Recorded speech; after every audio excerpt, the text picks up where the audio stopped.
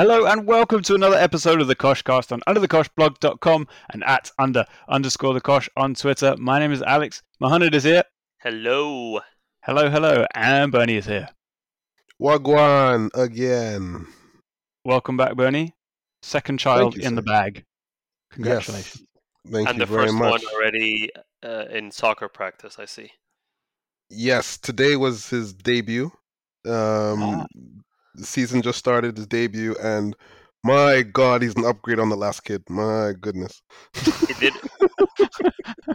It didn't make the ESPN ticker, though. No, because you'd have to be rubbish to make the ticker. Well, no, that's right. BBC, my bad. Listen, Project Mbappe needs its own ticker. Oh my God. I mean, I was just thinking about it, like, Project Mbappe used to be like, haha, Project Mbappe, but now it's actually like a thing. Like, Yeah.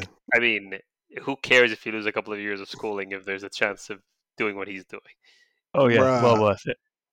The Listen, money they're making, they can be billionaires at some point. Like, actually, tangibly now, they can be billionaires in a couple of years. So Well, yeah, I'm ready. when he signs for Madrid in 3 years and gets another signing on bonus, he'll pretty much be almost halfway there, if not more. Put it this way, right? Only like the top probably 200 people are going to be rich enough to get that flight to Mars or wherever it is when this ship goes down. So you want to be on that boat, you know? That's a good You know point. what? Now you think about it, right? That 300 million that you guys talked about Mbappe last week, right? A little bit. It hadn't really happened yet. Yeah. So that 300 million signing bonus, whenever he's rich now, right? He can literally take that money and put it in the bank, like, or in an investment, whatever you want to call it. And then when he gets to Mona's point, 600 million, 700 million from Madrid next time, he's actually a billionaire in bank terms, not stock. Like, this is an actual possible Cash. thing. Yeah. Cash.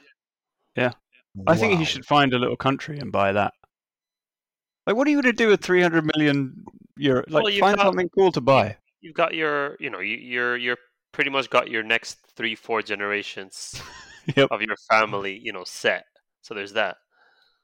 But if he buys a country, is he then responsible for actually doing Project Mbappe for the country, getting them into UEFA, FIFA competition? Like, is he now responsible for this? No, then you just hire Marina Granovskaya. She does all that. or you buy Greenland and try and get him into something. Something a bit further from Russia, maybe. I don't know. It does feel available, though. But with that kind of money, you're going to be friends with Putin very quick. So is it time for Canada to annex Greenland via Mbappe? Greenland is owned by what? Like Denmark or something? Technically, they're on loan, but, there's an option to buy.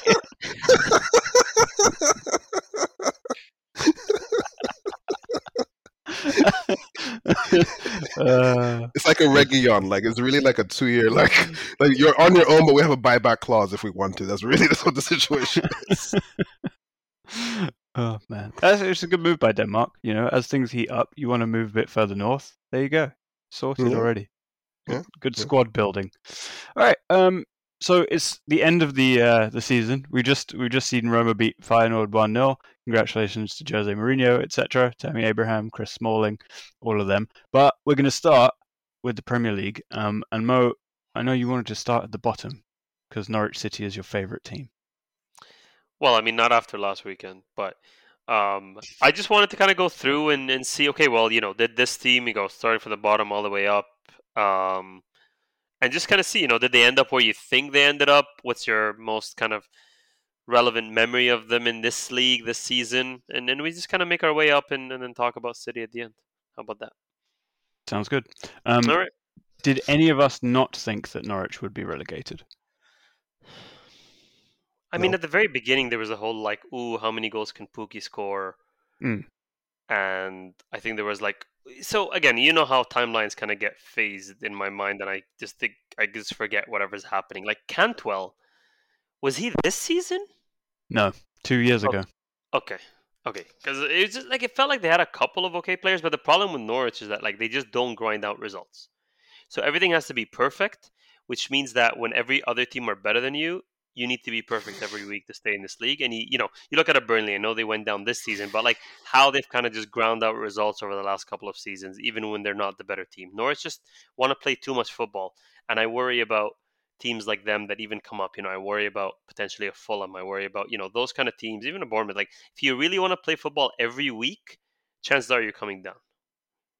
What's amazing to me is that Norwich came up, played like 2 years ago, played quite good football, won some admiration for the way that they went about it, fought bravely and went down. Went down, smashed the championship, came back up, and were worse, despite actually spending quite a lot of money on a lot of rubbish players. But here's something I want to put to Bernie. Teemu Pukki, clearly, Norwich's best player by a country mile, has got 11 goals in each of his 2 Premier League seasons. Is he good enough to be a backup striker for a proper team? Define proper team, because anything like like mid-table. Like I just mean a team that's like in the Premier League, right? That already has a main striker. Like, can Pukki be your number 2? Well, I think he should. I think he should be Brighton's number 1. Like he should be their main striker, because that XG is ridiculous. Like for Brighton, like it's actually ridiculous. Like no, so Pukki should go there. But by that point, yeah, like anything Wolves. Yeah, Wolves need a striker. Okay, so here's a thought. Here's a thought about Pukki being a second striker. I think he's not the kind of guy to come off the bench and have a crazy impact across the season. I feel like he's someone that needs to be playing in the team. It works with the system, and he's kind of part of that. I just don't see him as, an Origi kind of striker that come on, just kind of maybe head a ball in or be kind of a chaos factor for the last 15 minutes. I almost feel like he needs to start the game, be that kind of guy that plays with. I just don't see him as an impact player. Yeah, I'm not so much thinking of him as an impact sub, more a guy that you bring out to play the games where your main dude needs rest. Like he plays the Carling Cup and the FA Cup and the easy league games. I just feel like he's going to be pretty cheap because he's old and coming from the Championship now, and he guarantees you goals. Even in a terrible team, he scored 11 goals in the Premier League. So I don't know, I just feel like it'd be a good option for a lot of teams. He can be someone's Man United's Larson. Yeah, something like that. Man United's. Okay, yeah, sure. Because he's Scandinavian too, right? Makes sense. I just envisioned the same impact. Forget Man United. Like, think about it. Man City, he would score 15 goals. He would score 4 more goals than he scores every season, right? Like, if you gave him all the game time in the world, because at least we know he gets into the right positions.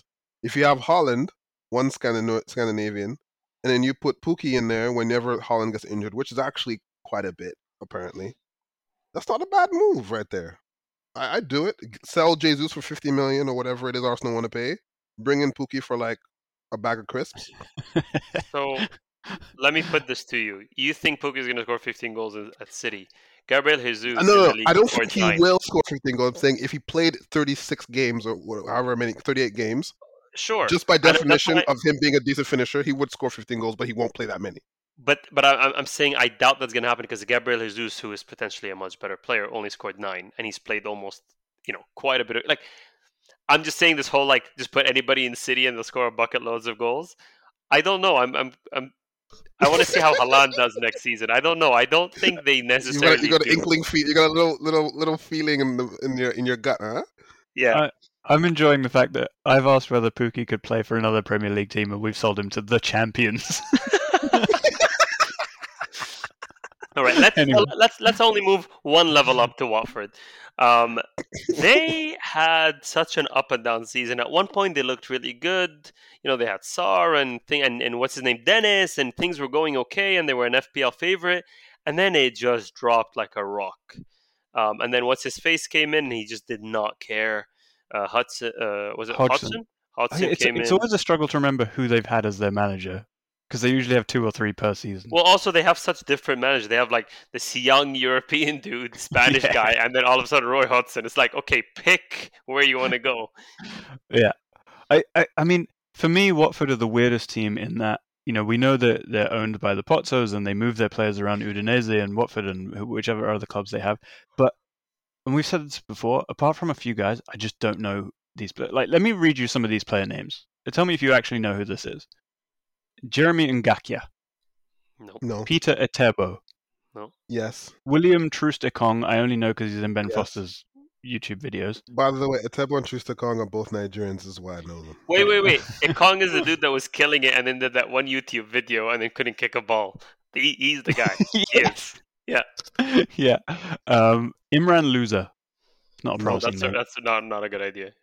Yeah. Josh King, Tom Cleverly, we know. João Pedro. I don't know who Josh King and Tom Cleverly are. What are we talking about? Adam Messina. Oh, wow. He's still there? Sure. Yeah. Ken Seema. Nope. Like they just sound made up. But we said this before, Alex. We said, when we talked about this maybe mid-season, we said we'd like to think we know the league quite well. But Watford are the team where you're like, they just add these randoms that kind of float under the radar, and then they play a game and you're like, who the hell is this guy? Seriously. I mean, even by Premier League standards, this is a super diverse squad. You got Belgian, Senegalese. This is money laundering, all these people. No one cares who they really are. It might be more than money laundering. It might be people smuggling.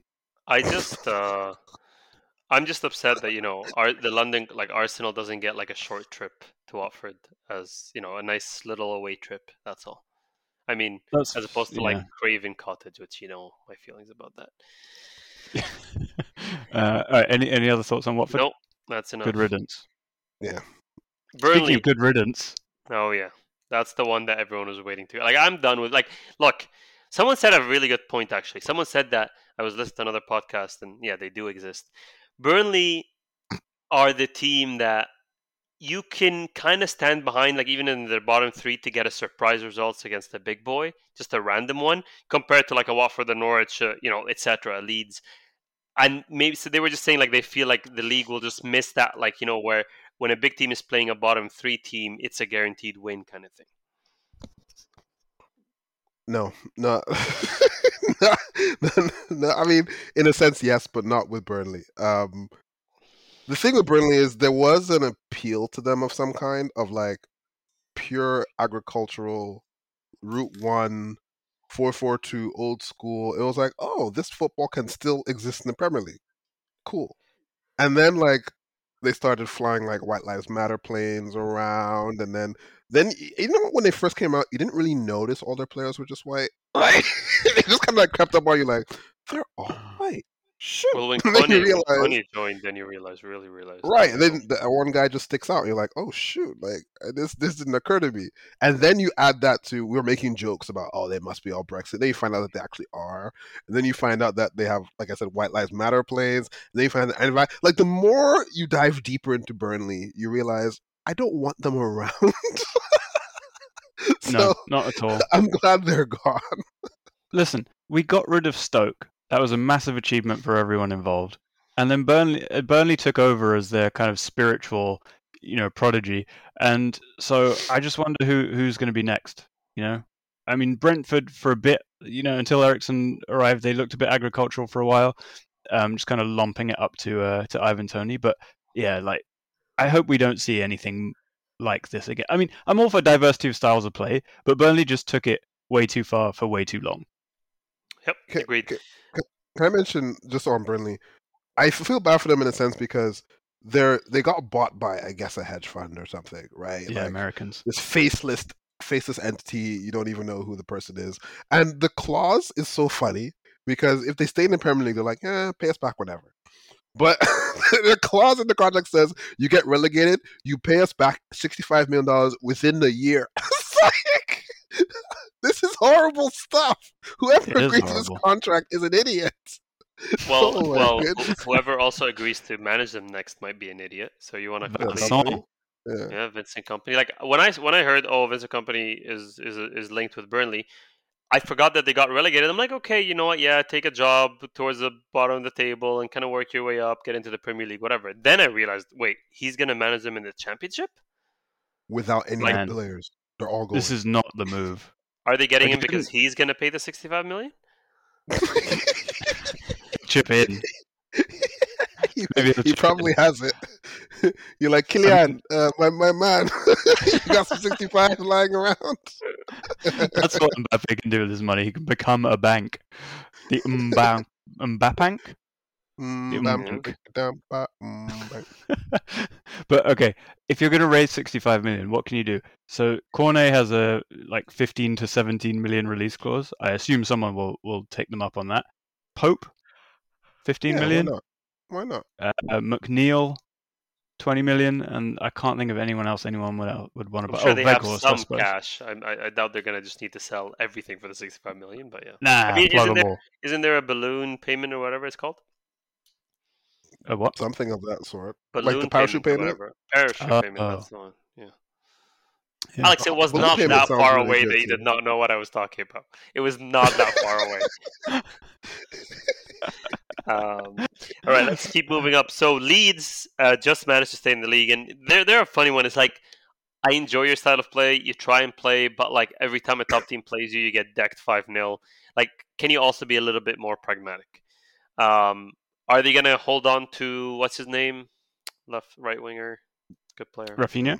Yeah, are they going to hold on to Raphinha? Like, he seems to be buying into the whole thing, but like that might be just like the craziness of trying to stay up and all that. But like now, does he want to stay there?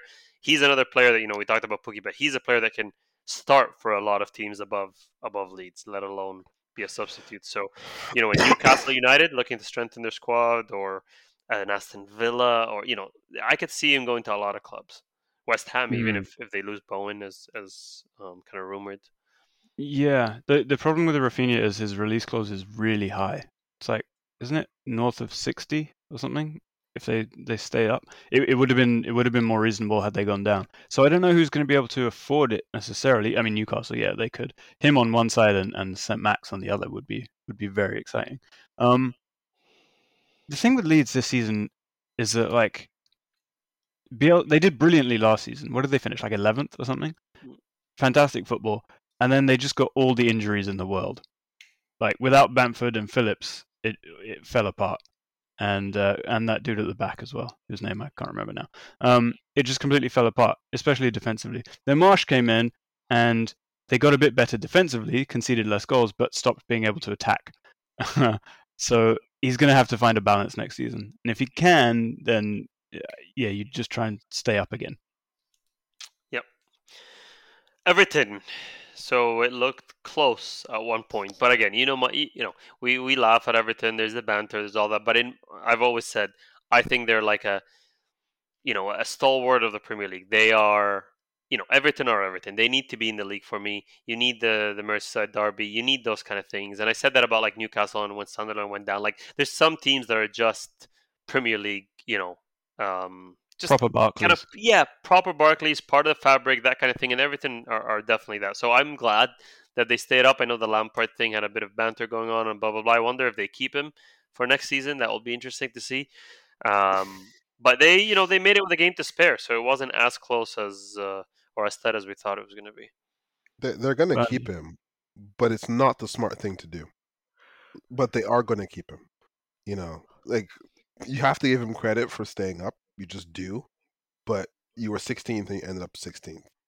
Also, that 3-2 game, like that 3-2 game, I don't know if you get credit for that. That's just a freak. You could say, you know what, he took them in at halftime and said whatever he said and got him out playing better in the second half. But really, that's a freak kind of moment that I don't think Lampard had that much to do with. You didn't read all the articles about how much of a genius he was for bringing on Dele at halftime, and then it all turned around. Sure, the Dele that had been sidelined since he came in, as if it was a wonder stroke of a signing. Yeah, right. Yeah. No, look, I agree with Bernie. It's a bad idea to keep him, but they will because they're in this position now. I'm going to go ahead and make a prediction that he will be the second manager sacked next season. Interesting. I haven't decided who the first is. Right. Oh, okay. I was going to ask that follow-up question, but yeah. Southampton in 15th. I mean, at some point of the season, it looked pretty much for sure they're going to go down. They could not score a goal to save their lives. Things were going horrendously bad. Then they started to pick it up a little bit. Che Adams started to contribute. Ward-Prowse starting to contribute. And they played a little bit better. But at one point, it was pretty much a shoo-in for them to go down. Are they proper Barclays to you guys? Not as much as in Everton, for sure. No. They're like 75% Barclays. Yeah, and then less for me, like maybe 50% Barclays. Because what do they contribute to the league? See, you're with me now. No one else has a shirt like that. I mean, that's nice. Well, they contribute a lot of players to Liverpool. Yeah, that's true. That's true. They have a nice. But they can do nice that from the stadium. championship. Thank you very much. I just like now that Burnley are gone. Like you guys know, I wanted Everton gone because of it was going to be interesting. It'd be something new and interesting to talk about. I wanted Leeds gone because of the agenda. Burnley gone because I hate them. But now that Burnley are gone, the team I hate most is Southampton. So they have to leave next season. I don't want to see them after that. The thing is, there's nothing hateable about them. There's just nothing anything about so them. Neutral. Like they have the same season every year. They start off quite well. They put in a few like hard pressing, impressive performances against the big teams. Then they go on a terrible run. They usually get decked. You know, they avoided getting a 9-0 defeat this season. And then like Che Adams scores a couple goals, and everyone thinks, oh, they might do something here, and then they don't, and they never buy enough players. And like frankly, Hasenhüttl has done a decent job to keep them up because the squad is shit. But they might be running out of time unless they actually invest some money now. Yeah, it'll be interesting to see what they do next season. We're still all in the negative goal differences, by the way, so far, with ranging from negative 61 with Norwich and negative 24 with Southampton. I mean, we want to talk about Farmers League. It's not hard. It wouldn't be hard to make an argument. Horrible league. Aston Villa. Yes. Before we move on, if you get a goal difference of minus 61, could you be terminated from your contract as a defender because you just haven't done your job? I mean, it should be a clause where, like, if we hit a certain negative, well, not negative, because that would have the strikers involved. It would be goals conceded. Let's say. I think at some point you should be allowed to just have your contract ripped up. Yeah, I agree. Yeah. Aston Villa in 14th, the mighty Gerrard coming in mid-season, turning that team around from 15th to 14th. So I think doing what he was asked to do. He only had 3 months to do it. He brought in Coutinho, the flair player. Signed the long-term contract now for 15 million. What a steal! Wait, what did Barcelona announce the fee? Do you see that? Because do you guys not see this? Aston Villa said for an undisclosed fee, and Barcelona said for 20 million euros or whatever. They're showing their investors, look. Yeah. Barcelona need people to know that they have some money. That's funny. I think, I think if they get their stuff together and maybe upgrade on Mings and just, let that one go, I think they could be the fun team to watch next season. I think they were already that for me, when Gerrard was there. Not because of Gerrard, but the couple of players that they had, the Buendias, the Coutinhos, Sanchez, even Ings and Watkins and stuff. I think, Digne, whatever, I think they're fun players to watch. I think they can put together some performances where you want to watch a Villa game, and I'm hoping that they can do that next season. I just enjoyed watching them in the second half of the season. I thought they provided some good value. Yeah, I think the results were all over the place, but you can see what Gerrard wants to do, and he's talked a lot, pretty much from the moment he got there, about how much he wants to do recruitment-wise, which is a bit, which kind of felt great for a lot of the players who were in that team, and it's not even that bad a team. But he clearly wants to be very ambitious in the transfer market, which means that Villa could finish anywhere between 14th and 8th. Quite easily. Yeah, good point. And again, I just don't care where they finish. I think they're going to be enjoyable to watch. You know what I mean? Sure. Fair enough. All right. Oh, who's next? I lost my table. Obviously, Brentford. Brentford at 13th. I mean, that is an achievement. Coming up last season, this season, whatever you want to say, with only a -8 goal difference. So that doing well, I think, towards, starting with obviously beating Arsenal at home, that crazy atmosphere, all that good stuff. Had a little bit of a wobble in the middle, and then kind of picked it up again towards the end. The Eriksen signing was a master stroke. Obviously people weren't sure if they wanted to take that risk or not with Eriksen, but he came in and he just, like you said, Alex, provided a little bit more of that flair, and Bernie took away some of that agriculture style that they had, and he really contributed. And I think I really like their left-footed striker that plays with Tony. Mbeumo? Mbeumo, yeah, I like him. Like I'm not saying he's the best player in the world, but every time I watch him, I think there's something there. And Tony is obviously the one that gets the headlines, especially at the beginning of the season. But I think people are starting to appreciate Mbeumo a lot, and I'm one of those people. Yeah, I agree. I think their coach is a bit of a prick, and Alex, I think he might be the first one gone because I think they're gonna have some teams like they have that great first season in, and then the second season Premier League is just rough. Like this is how I feel it's gonna happen, and then the owners are gonna panic and get rid of this guy. He's my outside bet for first person gone. I don't know. There's something about Ivan Toney I don't like. Also, he's a bit of a prick, and I'm not sure he's as good as I thought he was coming into the Premier League. I thought he'd do a lot better, but he's scoring a lot of penalties and not really doing much in the games themselves. So, all right. So all negative thoughts from Bernie on Brentford finishing 13th in the first season in the Premier League. I can't like they did have a brilliant season. I do have the same feeling about the next season. Like it's definitely gonna be harder. I'm really not convinced Eriksen's gonna stay. I don't think anyone's gonna buy Ivan Toney, mostly because he has shown himself to be a complete prat. Yeah, I'm wondering who they're gonna recruit. Like they've signed all the Danish players they can possibly sign. Surely, I'm not sure who's left. The Greenland ones. That's a very good point. In 12th, I said my manager of the season for me, Patrick Vieira. I think he came in. He did an unbelievable job in what seemed like an aging squad, a squad that seemed just Zaha and the other 10 kind of thing. And I think he really turned them around. I think Crystal Palace finishing in 12th, also kind of with the start that they had, especially the performances that they're starting to put together. I know Conor Gallagher was a big part of that, and he's not going to be with them next season. But overall, I think Vieira has done a fantastic job, and it'd be interesting to see how they do next season. Bernie, if I asked you, I don't disagree with any of that. Although, if I asked you how many more points they got this season than they did last season, what would you say? Isn't it like either one less or even the same? They got 4 more this season. 4 more. Mm-hmm. So sure, like it's an achievement, and they're one position higher than they were. I think what he's done is the impressive thing about it is that he's taken pretty much the same players, right, with a couple 1 or 2 additions here and there, and Gallagher and Guéhi, and I can't remember who else. Edouard, but he's really a bench player mostly, right? And he's changed the way they play. That's the most important part to me because I didn't think this team could change. I thought his structure, what was going to be difficult for him was being able to change how this team actually functioned the way that he wanted it to, but he was able to do that. That's impressive to me. I think unlike, say, a Brentford, that gives him a platform to succeed even more next season where other teams won't be able to succeed.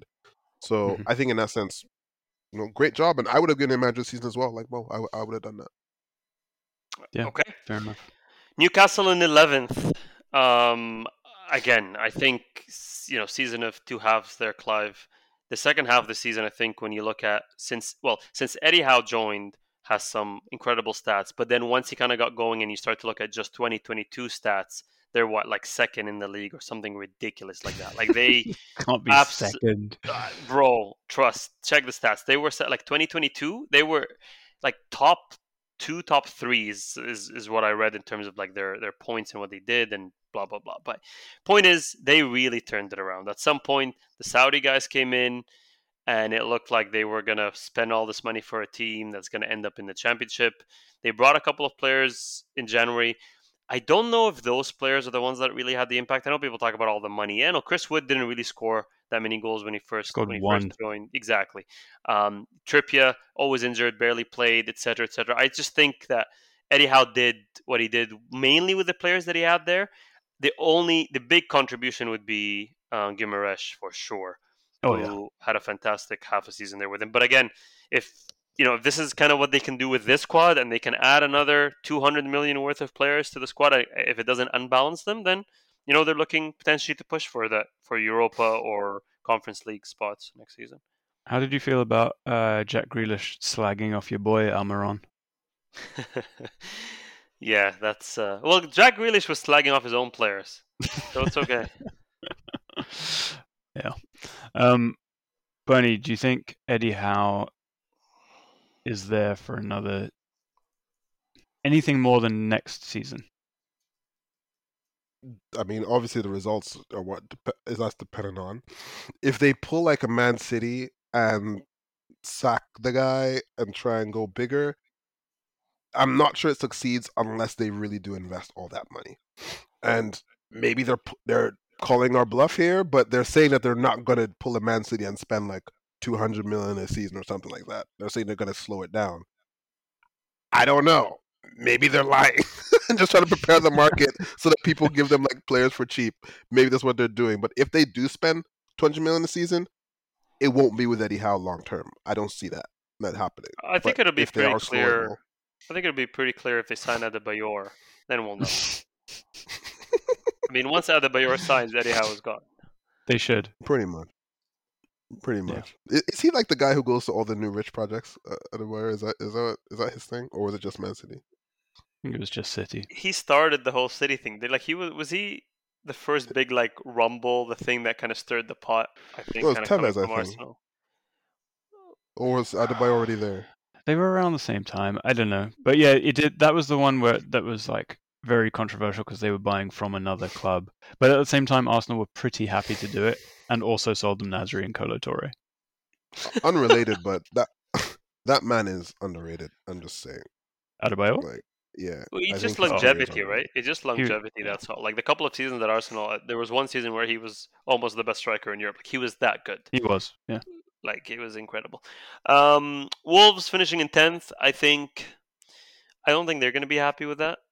I think they hoped for potentially a little bit more this season. I mean, to have Brighton finish above you, I don't think is a good look for Wolves. They're, in my mind, kind of further along in their development in the Premier League than let's say a Brighton. But, they did finish on the same points, to be fair. But, yeah, I think they had a very, very up and down season. The Jimenez injury didn't help for sure because they really did not have a substitute striker. That young kid was just not up for it. Neto injury. So a lot of injuries. They lucked out with Jose Sa having an unbelievable season as well. I think that saved them a lot of points, potentially, something that could have got them much closer to a relegation scrap without pretty much having the best keeper in the league, I'd say, this season. Mm-hmm. Yeah, I agree. I liked Sa a lot. They did go up a place or two and 6 points over last season. I think there was enough that we saw in the early parts that we can say is it Lago or Lage? Or is it Lage, I think. No one cares. Yeah, true. I think there's enough there, but long term, I don't see it with him there. Lage is on fraud watch for me, Clive, and that is because I think I shared with you guys the other day that XG table, which for the most part is accurately represents how the league ends up. But Wolves were like right smack near the bottom of the XG table, which means they're not creating chances. So like even if they had a striker that doesn't have brain damage or isn't an 18-year-old frontman for an indie band, I'm not sure that they'd get any chances to score any goals. So they need to improve creatively, I suppose. And I'm not sure. I mean, we'll see. Ruben Neves looks like he might be off. And João Moutinho, I mean, he's brilliant, but he's got to be like 46 at this point. So they do need some new blood. Although Adama Traore is coming back because Barcelona ain't going to buy him. Right. Shock, surprise. Speaking of XG, we've obviously got Brighton in 9th. And, to be 9th with the amount of XG that you've missed out on is impressive. Having Welbeck as your striker for large portions of the season, like Mopé, yeah, like I just feel like they've got, their firepower is kind of behind, the Trossards and things like that. And I think, yeah, they've done well to be 9th, and they've had a bit of a patchy part there where like the fans were turning slightly on what's his name? Potter, because he was basically saying like this is as good as it gets. Don't get too ahead of yourselves, and they're like, nah, we want to be like third.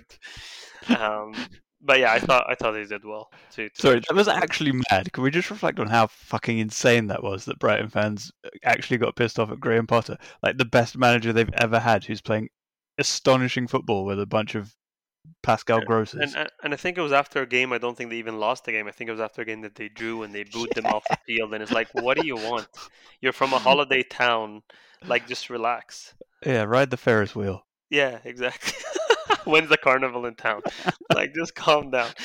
But yeah, I mean, above that, you start to get like into the serious end of the table. Like, you got Leicester in 8th.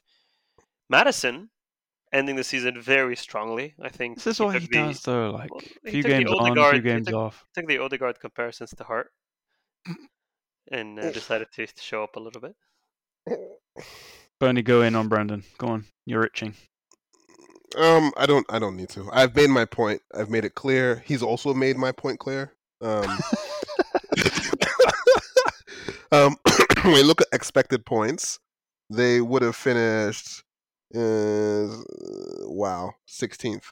15th. So yeah, it's been a horrible season for them, and yeah, it's not going to last. They're going to improve a little bit, but to what end? Like, it's going to get stale. They're going to have to figure it out, and they're going to have to do something different. Rodgers has to shake off this whole like bottling manager thing. He has, like, if he doesn't, he's never going to get a bigger. Well, he won the FA Cup, so does that not give him, like, I'm defending him, but I can't believe this. Does that not, like, give him that a little bit? Well, you don't give that to Martinez, who beat freaking City with Wigan in the final. No, because he relegated them. Like, please calm down. Like, I think this was even in the same year. They play football. They play football on a rugby pitch. It's not my problem, mate. Hire a new grounds person. I think next season, I think it's make or break for Rodgers, because I think he gets a lot of credit for the first couple seasons he had at Leicester, where they really should have finished top 4, and they did bottle it both times and finished 5th. And he was won an FA Cup, which is a big achievement. Everyone can get a year off. Finishing 8th in your worst season is not the end of the world for Leicester.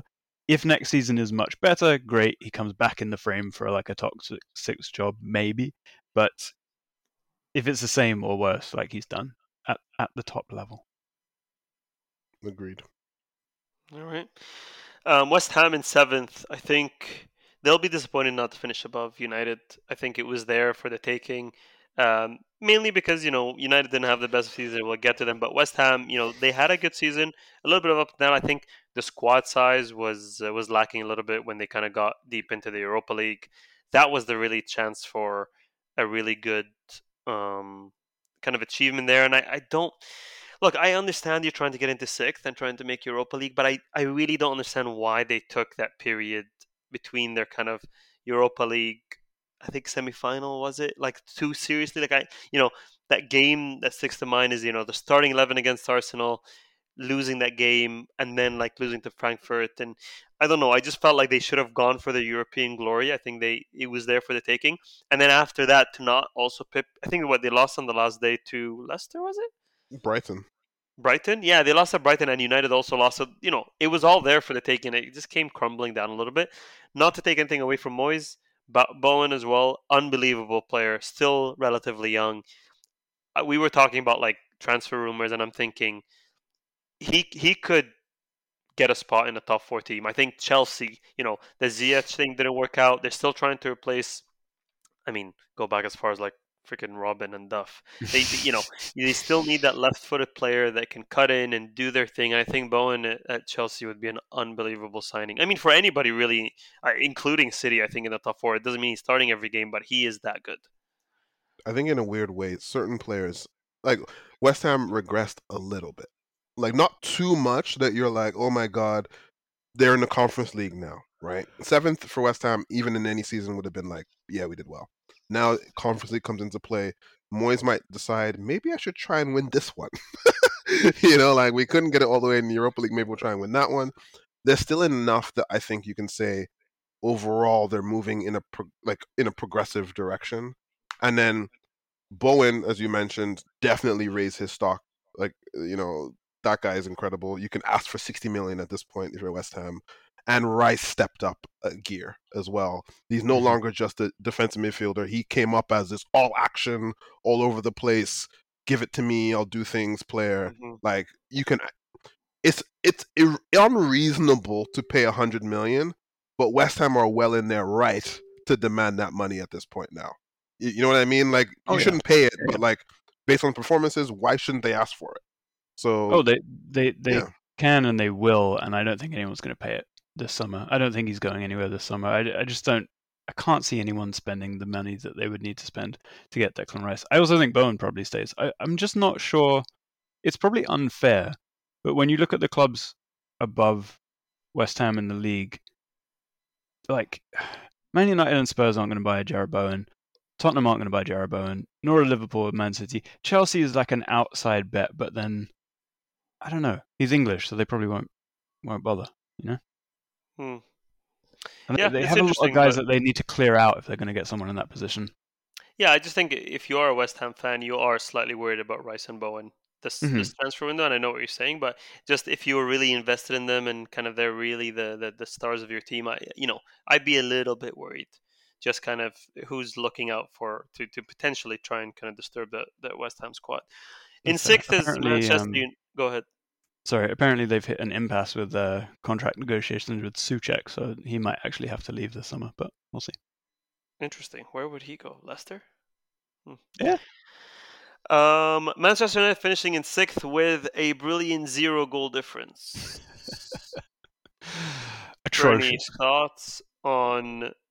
I mean, we've talked about United so many times, but like maybe we talk about the future. Forget about what happened this season. We mention them every week. Ten Hag is in. He's wearing the same suit 3 days in a row. Practical kind of guy. He, I mean, for someone that loves pressing, that suit was not. Well done. Yeah. So what's the question? No, nothing. I just needed to say that part. Oh, okay. No. The question is just like, forget the past. How are you feeling about? And I know you're saying if, but give us like this will happen. Therefore, we will be this next season. I don't know. Like, I don't have like a bunch of hope and optimism and all that kind of stuff. Not because of the season was so bad. It's just you've spent a lot of emotional energy in the last couple 3 years. You know what I mean? Like being high on the United Legend thing, which I really was, and then down on the Ralph nonsense. Like, I'm just like, I'm in a wait and see mode, and I think a lot of fans are. But to that point, it won't get worse than this. I mean, the expected points, they were supposed to be 8th. Okay, like this season was actually worse than on paper, and there are still enough good players at the club that Ace can turn around very easily. They could end up in the top 4 for all we care. They could end up 6th again for all we care. Like, it depends on the attitude of the players. Are they going to fight again next season? Because now it's all come out that people were hating each other, like literally fighting each other, like fisticuffs and stuff like that.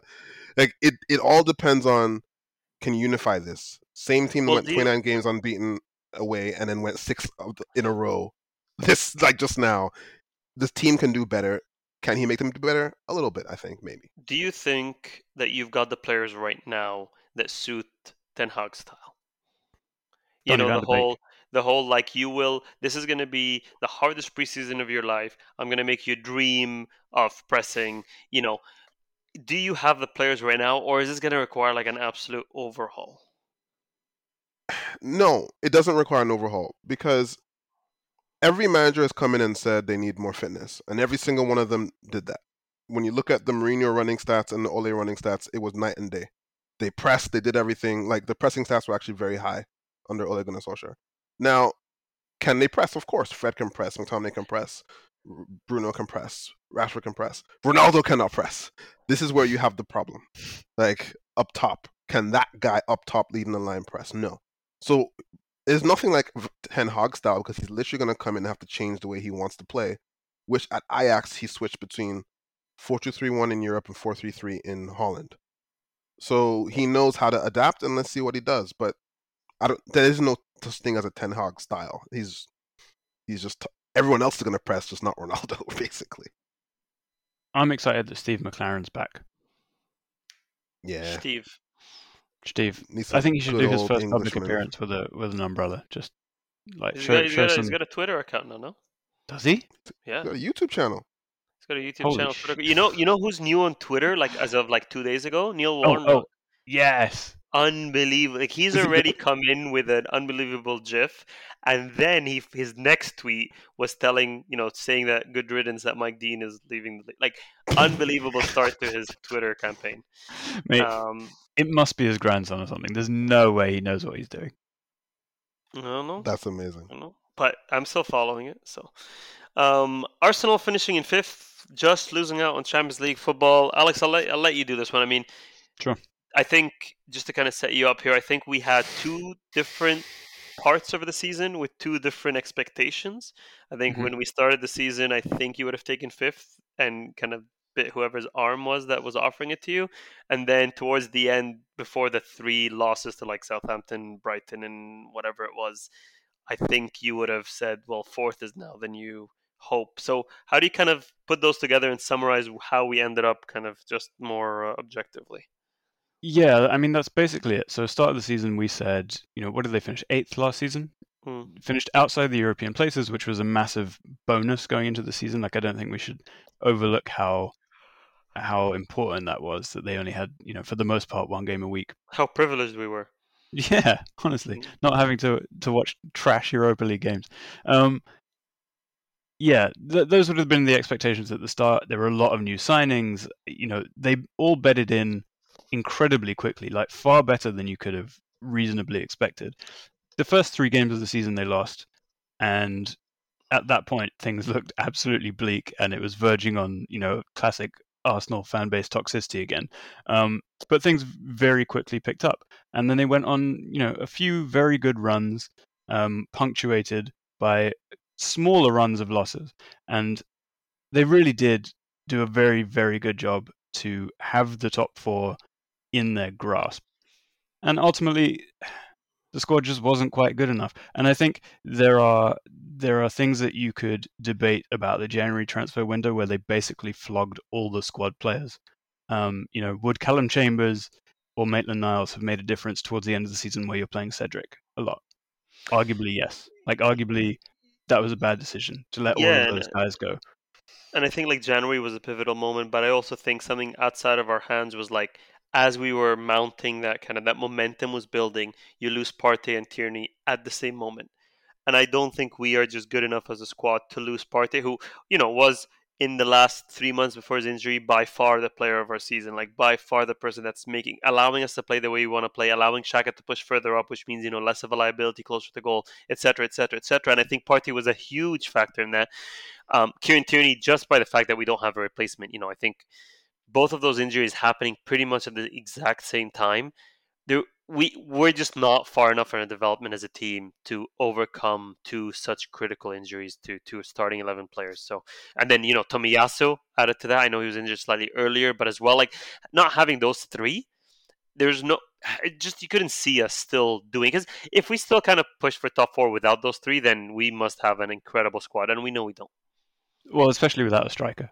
Yeah, sure. I mean, but I think the only thing about you guys that need to mention is, like, you almost had 3 phases of the season, right? Where you sucked, you were really good, and then you sucked at the end. But where you sucked at the end was nowhere. Like, it was strange that you faltered at that point, because you had beaten United is useless or whatever, but I think you beat Chelsea and West Ham. Like that point was where I remember we were talking with, like, guys, Europa League for you, right? Because you think even if you beat United, you go, you're not beating Chelsea.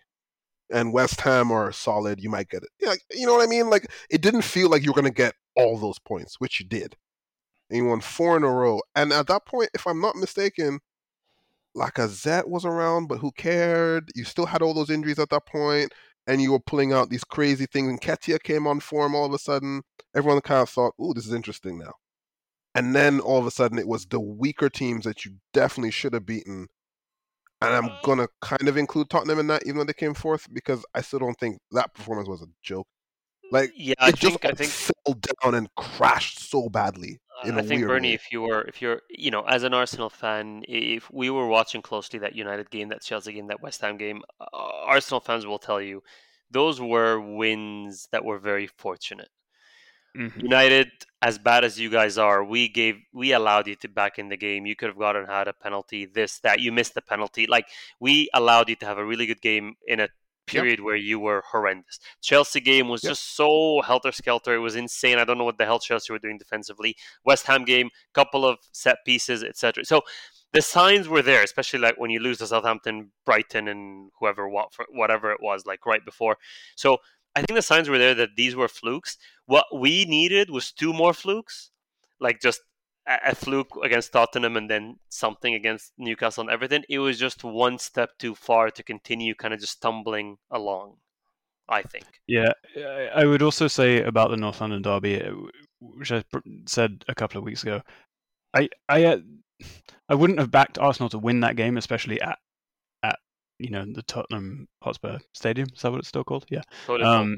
Like those two teams basically mostly win the home game in the derby, but they didn't need to win that game. They just needed to draw it, and I really think Arteta royally fucked that game up in a number of ways. But he's a baby manager. These are the kind of things that are going to happen.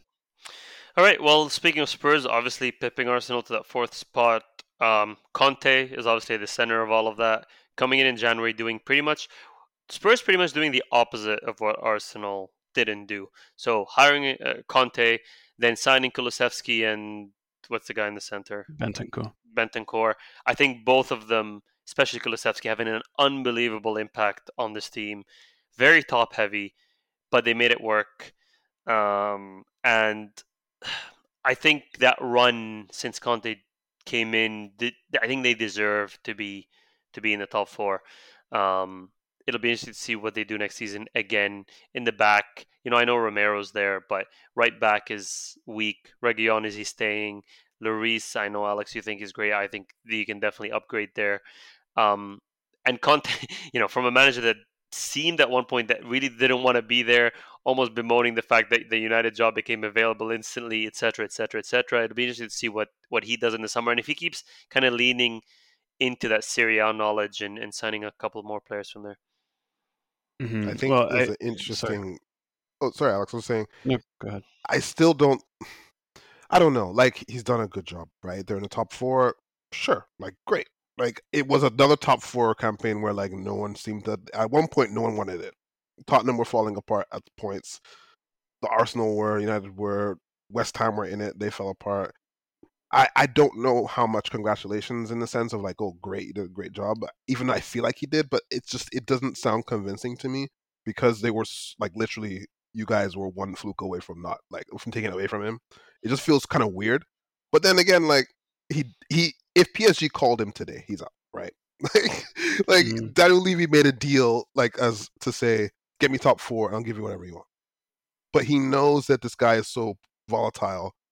How does this affect the future of the team? I don't know. Maybe he does one more season. Does he do more than this? I don't see it. I don't see him doing 2, 3, 4 seasons with Spurs. It's next season and that's it. Like, I don't think he does 3 or 4 seasons with anyone. Yeah, I'm just not sure that's worth it for me. Like, I'm not. Maybe for Tottenham, I guess. I'm using my United hat on, like maybe, but like I don't know. It's No, listen, like for Spurs, like this is literally the best manager that they could possibly have hired, and in the next few years probably will remain the best manager that they could possibly have. Like they had Nuno at the start of the season. Like it actually feels like 2 completely different seasons. They had Nuno, and the players hated him. The football was trash. They couldn't even create shooting chances, let alone actual goals. Like. Harry Kane was not on board. Like it was a completely different club. And then Conte comes in and you can call him top heavy because of Kane and Son and now Kulusevski, but he took, yes, Romero is class, but he took Dyer and Ben Davies and created a defense that has like barely conceded goals in the second half of the campaign. Like he turned them into a very formidable outfit towards the end of the season, and we've just seen that the Spurs owners have actually finally invested their own money. They're putting £150 million into the club this summer. Like they could do some serious investment over the summer, and with Conte next season, I think they probably stay top 4. Also, it's important to note by the way. We're going to get quickly to the individual things, but let's quickly Chelsea. I mean, for me, finishing in third, good achievement, but because you're always thinking they're best of the rest after City and Liverpool, but I don't know. They just seemed like such a non-event in the league. They just seemed like, they're obviously always hovering around that third spot, never really in doubt. I know towards the end they dropped a couple of points as they focused on like the FA Cup and Champions League and this and that, but they just seemed like really a non-factor in the league. They were always going to finish third. They were always the third best team in England. The biggest maybe talking points were like, did Lukaku fail? Was it a waste of money, etc., etc.? Obviously, all the Abramovich stuff, but like other than that, I just feel like they really had no effect on this league whatsoever. This league is so uncompetitive that this is the third best team, but they felt so bad. Like like it just felt so. Like, there was a point where we were discussing here that can Arsenal actually catch them, right? Just the fact that you can have that conversation just tells you how bad like they actually were. Probably second half of the season more so than first half of the season. Like to your point, Modded, like so what they came third. Like in a sense, like if you just take the fact that it's all top four, like European football stuff out of that, like everyone third down is a complete catastrophe. Like it's maybe except for Spurs because they jumped up a little bit, but it's like who was good? Mason Mount was the player of the season. That's horrendous. It's just horrendous. Oh man. Yeah, first it wasn't Thiago Silva actually. That guy held them together. I mean that's a nice little win for them. I think Thiago Silva was a brilliant player. They're losing Rudiger. That's a big one. But yeah, it'll be interesting to see kind of Alonso Azpilicueta. It'll be interesting to see what they do next season. Ziyech is for sale. Ziyech is for sale.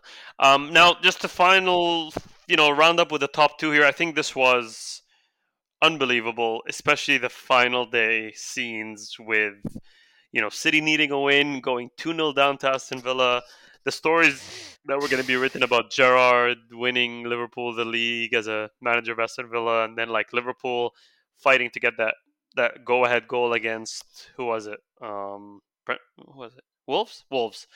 And then City coming back, scoring 3 goals within 6 minutes. I think between the 74th and the 81st, maybe 7 minutes or so. Unbelievable blitz. Gundogan coming on. If you want to call it a masterstroke by Pep, you can. I mean, Grealish thought so because Bernardo Silva was not on his game apparently that day. And you know what? I think that was. I mean, we talk about the Aguero finish because it was final minute, all that good stuff. But I think the way this panned out, the game's happening at the same time, the split screens, the craziness of Kent City actually bottled us now. I think this was an unbelievable finish to the league, just at least at the top. Yeah. The quadruple didn't happen. Thank you, Jesus. Me and my brothers in Christ are happy about this. But it's very hard watching the final day of the season, knowing that like you have to pick between like a rock and a hard place. And I'm infinitely happy that the Liverpool fans got bantered by thinking it was 3-3 in the City game or something like that. And Mohamed Salah thought he had pulled an Aguero. Like that was worth it to me. Just the little victories that you can claim, right? But I think Pep, 93 points. Pep should have won Manager of the Season. Like the Klopp thing, they're taking into account Europe and the leagues and all that. But the Premier League, like for Pep to do this to win 4 out of the last 5 or something ridiculous like that. I don't know, some insane stat. And I know, the money and blah, blah, blah. Look, Liverpool have spent money. And I think for Pep to kind of put this team together and keep him going, keep him hungry, and keep adding just the right amount that's required every season, I think he deserves a lot of credit. And people think, well, it's such an easy job and anybody can do it. I disagree. I don't think so. Yeah, no, I mean, I said this recently, like, once he goes, they'll still be, one of the best teams, but they'll be nowhere near as good a team as they are now. Yeah. Like they're phenomenal. But when you look at the league table and how it ended up, these two teams are just absurdly good.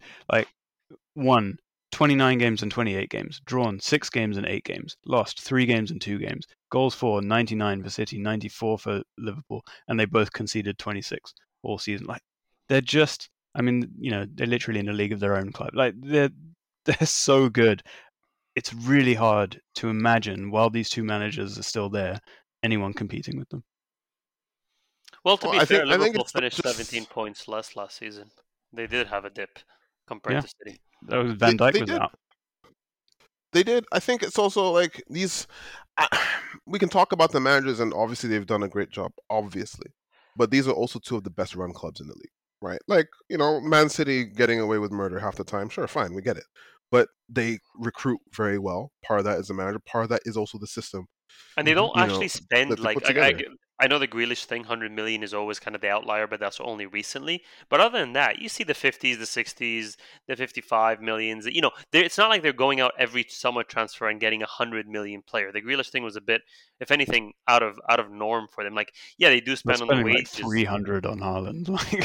Well, no, yeah, I don't like taking all that into account. Like, at the end of the day, you just look at how much you're paying the club. And, at 55, 60, 65, I think they're making relatively reasonable signings compared to what we thought they would be doing every season.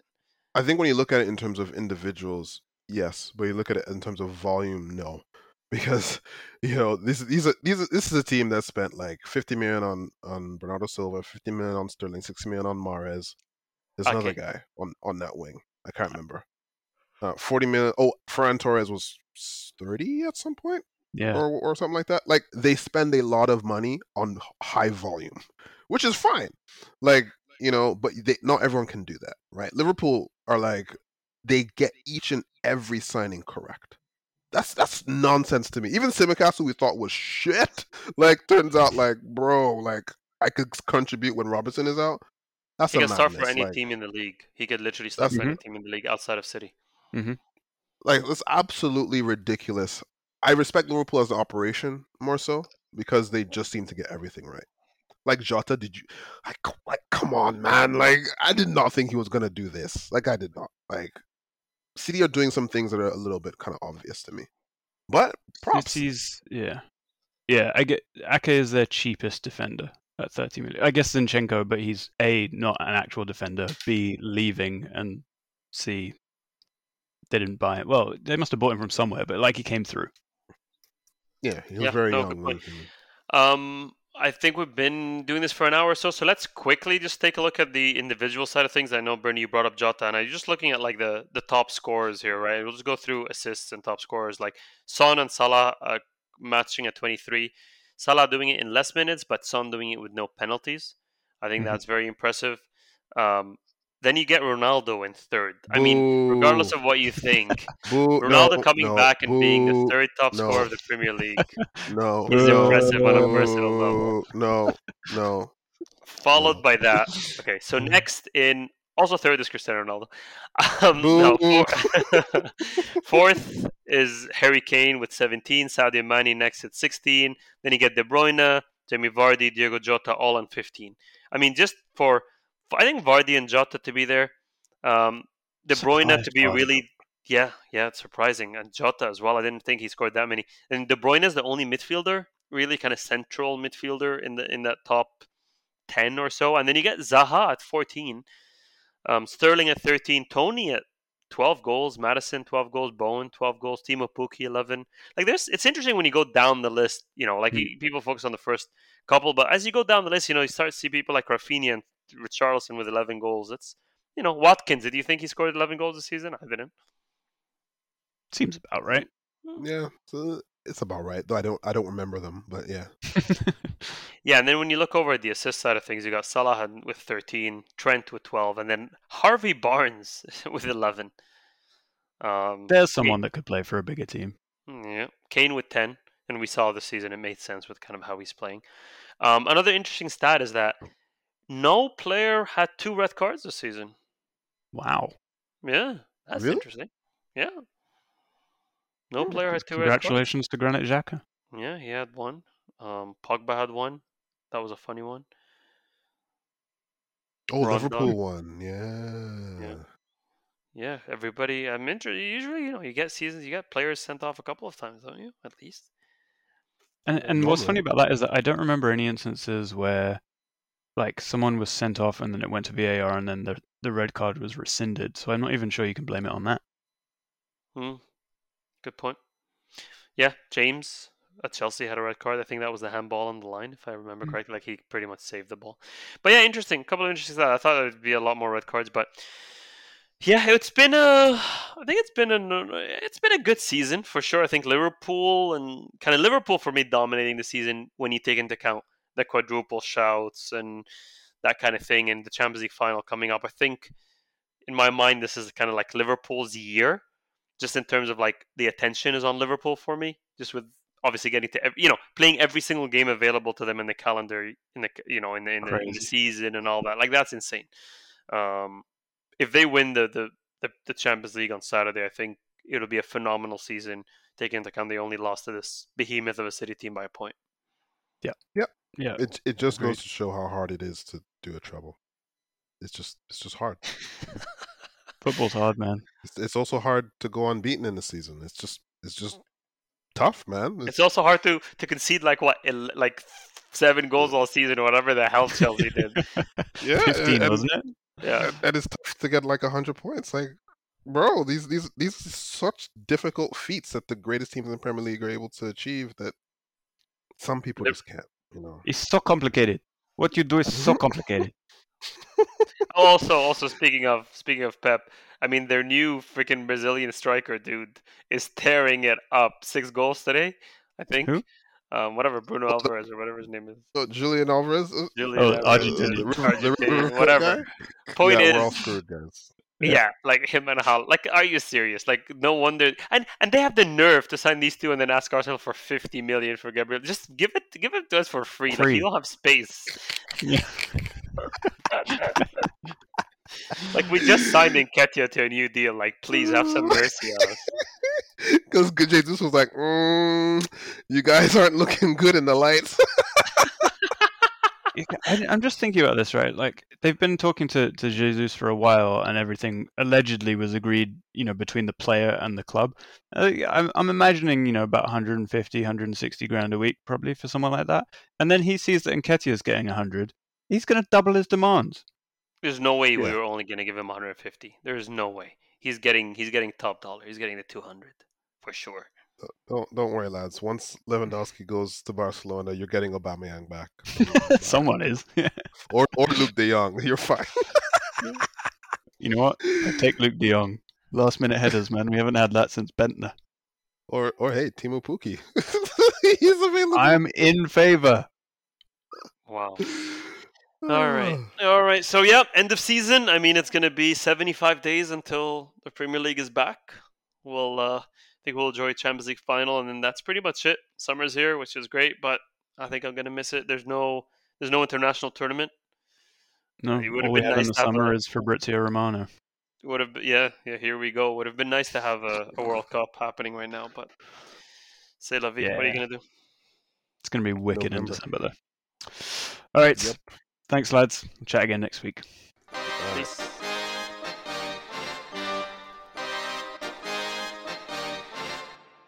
Thank you for downloading the Koshcast. Get in touch at underthekoshblog@gmail.com. Follow us on Twitter at @under_thekosh. And for articles, predictions, and the full experience, go to underthekoshblog.com.